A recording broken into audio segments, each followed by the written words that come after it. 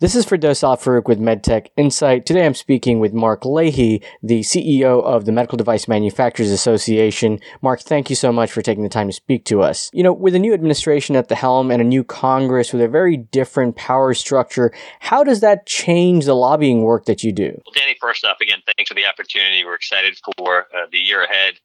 As you noted, there are a number of new players here in Washington, obviously, with the change in the administration and a change in the Senate. But I think based on my 2 decades at MDMA, what I've always been proud of is our ability to work across the aisles in a bipartisan manner, whether it's on FDA issues, reimbursement, or repealing the device tax. And so while there's certainly new personnel, both in coming in the administration and 60 new members up on Capitol Hill, I think from our perspective, it doesn't change our approach as it relates to advocacy. It's a fact-based exercise where we bring data to the table, talk about the real-world impact of policies, and then work across the aisle in a bipartisan manner to move things forward. So that's really the approach that's worked for the past 20 years since I've been at MDMA, and that will continue in 2021. With the Biden administration implementing the Defense Production Act to ramp up testing and production of personal protective equipment, what does that mean to you and your members? Well, obviously, we are at war with this virus. And so I think there's an appreciation both in the Trump administration and now with the Biden administration, that's an all-hands-on-deck approach. And so, we look forward to working with President Biden and his team to make sure that the U.S. has the capability to manufacture critical supplies to battle the virus. And we also want to make sure, too, that as we move forward here, in addition to prioritizing, oftentimes our members require components, and the DPA allows that preference to be utilized for medical products to combat COVID.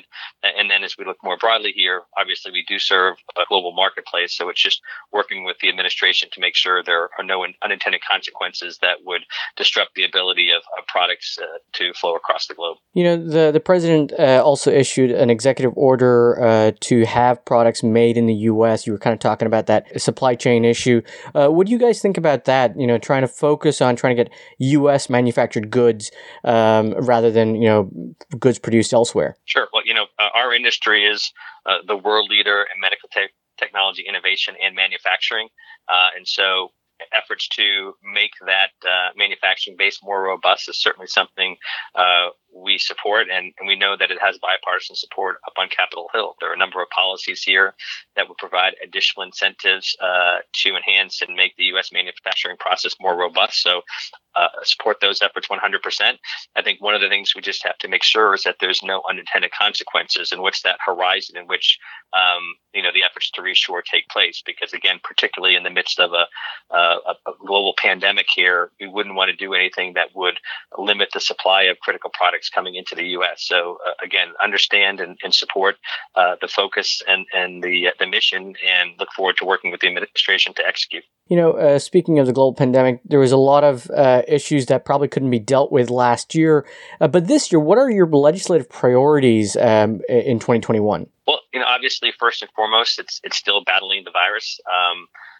COVID has continued to rage across the U.S. and across the globe. So I know our members are focused on bringing additional cutting-edge diagnostics to the marketplace, a number of, technologies that are helping on the front lines of COVID, and that will continue. And as you know, in addition to those patients battling COVID, the healthcare system was really challenged, particularly in the spring when elective procedures were paused, and that delayed and deferred care, I think, could compound some of the patient outcomes. So as we look forward here, it's obviously battling the virus, but making sure that the non-COVID patients still have access to the healthcare system that they need. And beyond those kind of COVID-related dynamics, I think, obviously, and I'm sure we'll get into this in greater detail, we will be starting the MDUFA 5 reauthorization process and negotiation. So obviously that's the opportunity every 5 years to sit down with FDA and other stakeholders to determine the best ways to enhance the regulatory process, make that efficient, effective, while not compromising the gold standard of FDA safety profile. Also, we look to build upon some of the important efforts related to not just to the regulatory landscape, but to the reimbursement landscape. For the last 6 years, we've been advocating for ways to narrow that gap between the regulatory and the reimbursement decisions. And we're thrilled after CMS released and then ultimately finalized this January, the MCIT rule, which I'm sure we'll talk about. So having that implemented obviously is a critical issue. And then again, there's a number of issues we're working on, but maybe the last one I'll touch on here is the possibility for Cures, 21st Century Cures 2.0. That's just a bipartisan bill that at the time Vice President Biden really led from an administration standpoint to provide additional funding for innovation. Obviously, his efforts on the Cancer Moonshot were critical, and that was an overwhelmingly bipartisan bill that really did stimulate investment and promote accelerated patient access for medical technologies and other medical products. And I think there's a bipartisan interest to explore, coming up on the 5-year anniversary, if there's an opportunity for 2.0 to continue to build upon the progress of the initial 21st Century Cures Act. And again, I think a number of the reforms were focused on the regulatory side. And I think there's an opportunity here to address some of the coding, coverage, and payment challenges. There's a lot there. I do want to go back to the MDUFA issue, but I kind of want to first talk a little about, you laid out a lot of issues here. What are some of the more critical issues to your organization? I know you guys represent typically, the smaller medical device companies. What issues do you think are the most critical to the smaller companies? Sure. Well, again, as I said, coming up in 2 decades here at MDMA, I think, our DNA, I characterize ourselves as we represent the innovators and the entrepreneurs. There are companies that were $30 million in sales when I started at MDMA in 2001, and they're up now over $1 billion. So I think while you represent obviously a tremendous number of small companies, those companies have evolved. And again, I think I would characterize our membership are really driving the entrepreneurs and innovators, driving the industry forward. And those tend to be the companies that aren't kind of making the Me Too products. They're disruptive, huge clinical impact, but often they don't have a well-worn regulatory pathway or a reimbursement pathway. And so that's why, finding ways to enhance collaboration between the regulators, the innovators is a consistent goal for ours. And then for those entrepreneurs and innovators who have, they're working on their first product, obviously, inefficiencies or slowdowns with FDAs or lag between when something gets approved by the FDA and gets reimbursement in place. If you're a single product company, those delays become much more acute and harder to kind of, navigate. So, as we look to the issues of importance and talking to our members, I think it's just greater consistency, predictability, timeliness when it comes to the regulatory landscape and the reimbursement landscape, and strong IP. I think that those are kind of at the forefront of some of the key foundational issues that we have worked on over 2 decades and will continue moving forward in 2021. One of the things that we witnessed throughout this whole pandemic is there seemed to be a difference of opinion between the leadership of the FDA and HHS on a number of issues. Was that at all concerning to you? And what do you think that could mean for the medtech industry? I think, from our perspective, it is critical that all decisions made by the FDA are driven by the science and not politics. And I think it's clear that the new administration is seeking to address these concerns, particularly when you have Dr. Woodcock named as the acting FDA commissioner, obviously a longtime professional at CDER, and I think understands the tremendous work that the professional staff at FDA does. I think that really demonstrates a commitment to making sure that, again, the decisions that FDA makes are grounded in science, have the support of a professional team, and aren't influenced by external forces here. Because as we've seen with vaccine development and elsewhere, there's already some inherent mistrust in society. And I think the last thing you'd want to do is compound that by the perception that decisions are being made for anything other than the scientific data that's provided. Do you feel like, over the past couple of months that we have seen more decisions that were based on politics rather than science? I think Dr. Hahn did an incredible job to constantly reiterate that there weren't any shortcuts going to be taken, that the professional staff would drive the decision on the vaccines. Certainly, I think at times, at least based on media reports, it seems like there were some healthy debates between Dr. Hahn and folks at HHS within the administration. And, it also from a rulemaking perspective, or, there were things in the late stages there that indicated maybe HHS putting the thumb on the scale, but already we've seen, I think with the incoming, the Biden team in place, those will either be rescinded, withdrawn, and won't have a material impact. So I am confident that as we look ahead to 2021, that FDA will be shielded from external political influences, and will let the data and the science drive their decisions. I'm going to go back to the MDUFA discussions. As our readers know, the MDUFA is the Medical Device User Fee Amendments negotiations, which have been significantly delayed, and that would be an understatement. Are you at all worried about the time frame that it's been forced to follow because of the pandemic? And also, when is the next one coming up? We heard that it was going to be at the end of this month. Danny, I've had the pleasure of representing the industry negotiating team. This will be the fifth time, so every UFA here negotiating with FDA. And sometimes we've had short windows, sometimes we've had long windows. As I'll say as a negotiator, I think whatever time we're given, we will use. That's just kind of the nature of a negotiation.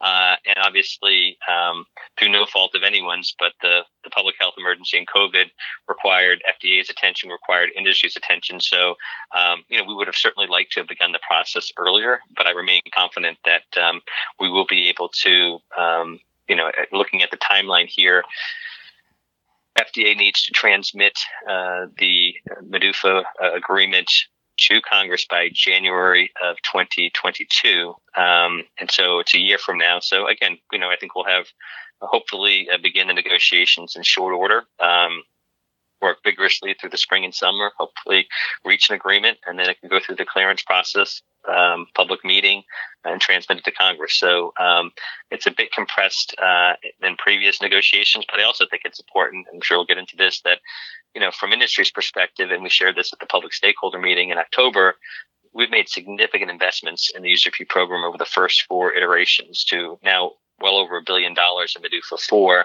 And, in our conversations with FDA, particularly on MDUFA 4, they said this would be the last kind of, quote, big investment that we required from industry to get the program to where they think that it would need to be. And then moving forward to be more of kind of a maintenance of a program. And so, again, I think collectively the industry is aligned that, the focus of MDUFA 5 should be targeted investments. First, let's follow through on the MDUFA 4 goals that haven't been met to make sure that those are fulfilled. There's also a number of MDUFA funded FTEs that are currently on positions that are unfilled and vacant. So let's make sure that those folks that we're paying for right now are in the seats at FDA. There's also a reserve fund of about $150 million in place that we feel should be tapped before any additional resources are looked upon by industry. So, and then when we have that assessment, again, we're looking to make additional enhancements and targeted refinements here, but we're not looking for a sweeping overhaul of the program. And given that perspective, I'm confident that we should be able to work through this negotiation in short order. I think you listed a number of things there that are your priorities for the negotiations, but are there any legislative priorities in there that, you can see maybe being added into a final package to act as a delivery vehicle when the MDUFA negotiations are complete and they're sent to Congress for, their sign off? That's obviously something that Congress will ultimately have the ultimate say in. I think one area of focus that there seems to be bipartisan interest around is the VALID Act. Again, looking at ways to have more consistency and continuity on the regulation of diagnostic tests, whether they be lab developed or by the OEMs. And so I think that's an area where one could see a user fee agreement coming and riding along with potentially the VALID Act, riding along with the MDUFA agreement. But traditionally, the cleaner the bill, the package, the simpler it is to move as well. So, nothing comes to mind right now. But again, I think when one looks ahead here in the crystal ball, the VALID Act is one that likely will have consideration if there can be bipartisan agreement on final language. Over this past year, I know as an organization, you guys probably have had to make some adjustments. Are there certain things that will return to normal after the pandemic for you as an organization? And are there certain things that you think are now going to be the new normal? Well, obviously, like many of your other readers and listeners, and as we were just chatting, the pandemic has required a more virtual environment that goes for just not only as MDMA as an organization, but the opportunity to interact with our members in person at a variety of meetings, and also interact with members of Congress and their staff and officials at FDA and CMS. But I will say that technology, we have the resilience and DNA of our member companies of, you see a bump on the road, you try to smooth it out and overcome it. And I've just been extremely impressed with the team and the members, using virtual platforms here to move forward with all our meetings. And, the participation was actually greater than if we had them in person. I think that virtual platform allowed more people to engage. The tools to make the meetings interactive resulted in more questions being asked and answered. And I suspect that some of those tools will continue into 2021 and beyond. But you also can't replace, I think, the value of face-to-face personal interactions. And so I know that, we look forward as an organization to be able to host our members, to allow that sharing information face-to-face, the networking to take place, and also the opportunity to engage policymakers face-to-face. Again, we're making the best out of the current situation. But as a lot of these big ticket items will be discussed, debated on Capitol Hill, the opportunities for executives who are in the trenches with their companies to share their firsthand experiences face to face, nothing replaces that. So, God willing, we'll be able to turn the page on the virus and the pandemic at some part of 2021, and hopefully by the summer, fall, the ability to interact face to face will present itself again. Well, are there lessons from the pandemic that you think the medtech industry in general will take away to better prepare for the next pandemic or crisis? I think one of the lessons I think the public is realizing from this situation is the tremendous value that our industry provides to the American public and, quite frankly, to patients across the globe. Again, from the diagnostic side to the monitoring side to the PPE. These are all critical medical supplies and products that have been on the front lines. When it comes to lessons learned, and again, we're still in the midst of this fight here, so there's continuous learning here. And I think the ability to scale and ramp production has certainly been an opportunity, a lesson learned. But I think our hope here is too that as we look ahead, that there is more that can be done to make sure that there is additional flex capacity for some of these critical medical products. And we talked to a member who was involved in the manufacturing of PPE, and this started as a result of Ebola. And after that came and went, there were commitments from the government as far as buying minimums, and then those fell by the wayside, and they literally mothballed the facility in the summer of 2019 because there weren't sustaining orders that were coming in. And obviously, that type of capacity would have been critical if that was available, to help flex up. And I think those are the types of things we're hopeful that as we go forward here, it's not just about bringing resources together to meet the immediate needs, but structurally, what do we need to do to maintain that muscle memory and that capacity? So if we need to flex up, and again, this is an extraordinary circumstance where, people will characterize, some things as quote unquote shortages. I mean, this is a once in a lifetime scenario where there is a 7 billion person demand on certain products. Usually if these things happen historically, it's in a particular country or geographic region. So the size and scope of this is certainly one that we have never experienced in our lifetimes. And so I think there's an opportunity to make sure that we keep a long-term view here. And again, not just from the capacity going forward, but making sure that the national stockpile is in strong position. I think, again, through both parties leading the White House, that had deteriorated. Ways to evolve that national stockpile, I think, is important as well. And the other final piece of this that I think the biggest takeaway here is that collaboration, coordination, both from the private and the public sector, is absolutely critical to have early visibility as to what the challenges are, where the opportunities are to address, and just have that constant communication, because if that doesn't exist, it just slows the process for all involved. So hopefully, again, I think where we were as far as collaborating, communicating with government officials, in the winter compared to the spring, dramatically improved, and we hope that just continues going forward with the President Biden and his team. It also sounds like maybe there needs to be discussion about supply chain resiliency. You know, as you kind of mentioned geographically, if you can't get your products from a certain part of the world, then suddenly, you know, you can't continue to do business, or you can't provide life-saving products. Do you think that's something, again, that, you know, the industry is going to be talking about now more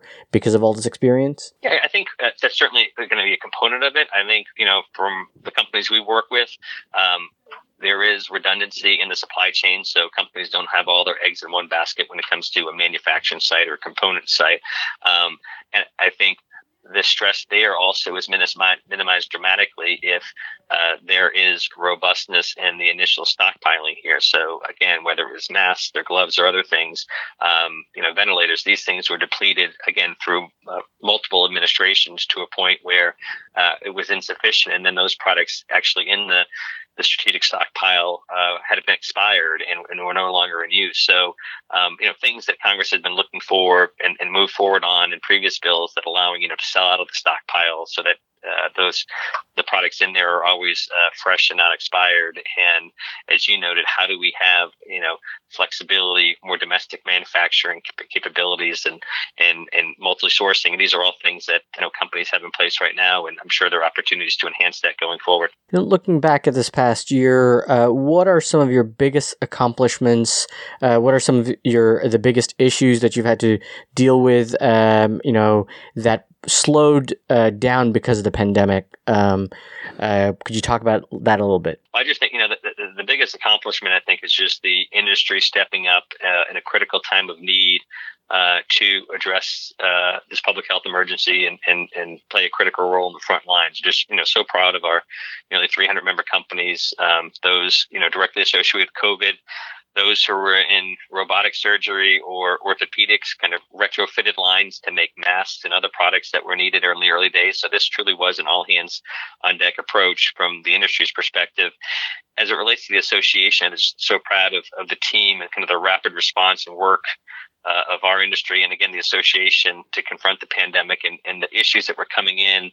You know, this, again, being here 20 years, the scope and breadth of issues that came across our desks in real time was staggering. And I'll just give you a quick example. You know, in the early days when a lot of lockdowns were happening across the nation, essential employees were allowed to continue to work in medical device companies. We worked with Cision and Homeland Security to ensure that medical device employees were deemed essential. But in some of the states, it wasn't a comprehensive definition of a medical device company. You know, ours was, I think, everyone upstream, downstream to the manufacturer is essential. For example, in Pennsylvania, medical device companies were essential, but paper manufacturers and metal fabricators weren't. Well, in those early days, we had companies making the early diagnostics for COVID, and without their paper manufacturer, they couldn't get the instructions for use and the labeling done to get that product, that diagnostic out to the marketplace.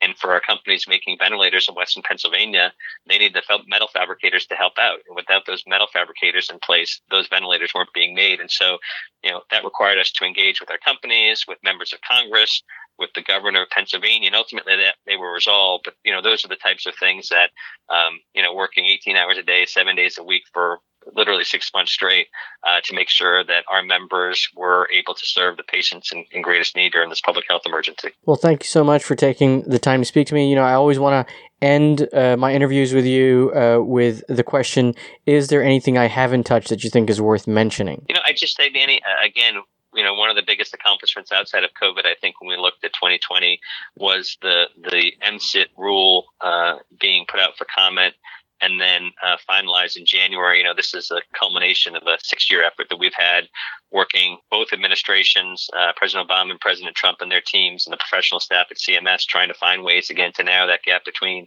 the regulatory and the reimbursement landscape. And obviously, we're thrilled with the final rule coming out, but now it is caught up in a broader administrative pause. That is typical when new administrations come in. So I think, you know, it is critically important that and we'll be working with the Biden administration to get MCIT implemented as quickly as possible. And as we look ahead here as well, just the importance, coverage is a critical component, obviously, but making sure that coding and payment is also established here to ensure beneficiary access. And so, you know, we're also very pleased with the Office of Technology, coding and pricing at CMS now as well, to have kind of a one-stop shop that allows innovators to kind of break down the silos at CMS between coding, coverage, and payment, have a more holistic approach. So again, I think that's something that we're very excited about going forward. And then finally, just looking at we started this discussion of just the tremendous shift in Washington as it relates to the personnel and the power structure. And there will be a lot of activity on the COVID front and beyond. We discussed we're in that cycle of every 5 years of reauthorizing the MEDUFA program. And so I just tell all your listeners it's critically important to make sure your voice is heard in these debates and discussions. We know your job is to drive value for your shareholders, and oftentimes can't keep your eyes and ears open to what's going on in Washington. But groups like ours and others really value the partnership we have with the industry, and just make sure that your voice is heard, that you're engaging with the 60 new members up on Capitol Hill, with new personnel at FDA and CMS, because again, we've got a great story to tell as an industry. We're improving patient care. We're job creators. We're driving high-tech manufacturing in the future, and we just have to make sure that every oar is in the water to advance here in these very challenging times. Well, Mark, thank you so much again for taking the time to speak to me. I hope we keep talking, and I'm glad that you guys are doing well and you are safe, and I hope you stay that way. Thanks, Danny. Same to you. It's obviously a lot of challenges ahead, but I'm confident together, working with the industry, working with public policy officials, we'll get through this, and you just do a great service to the readers, keeping them informed of all the developments. So thanks for the time today and for all your great work.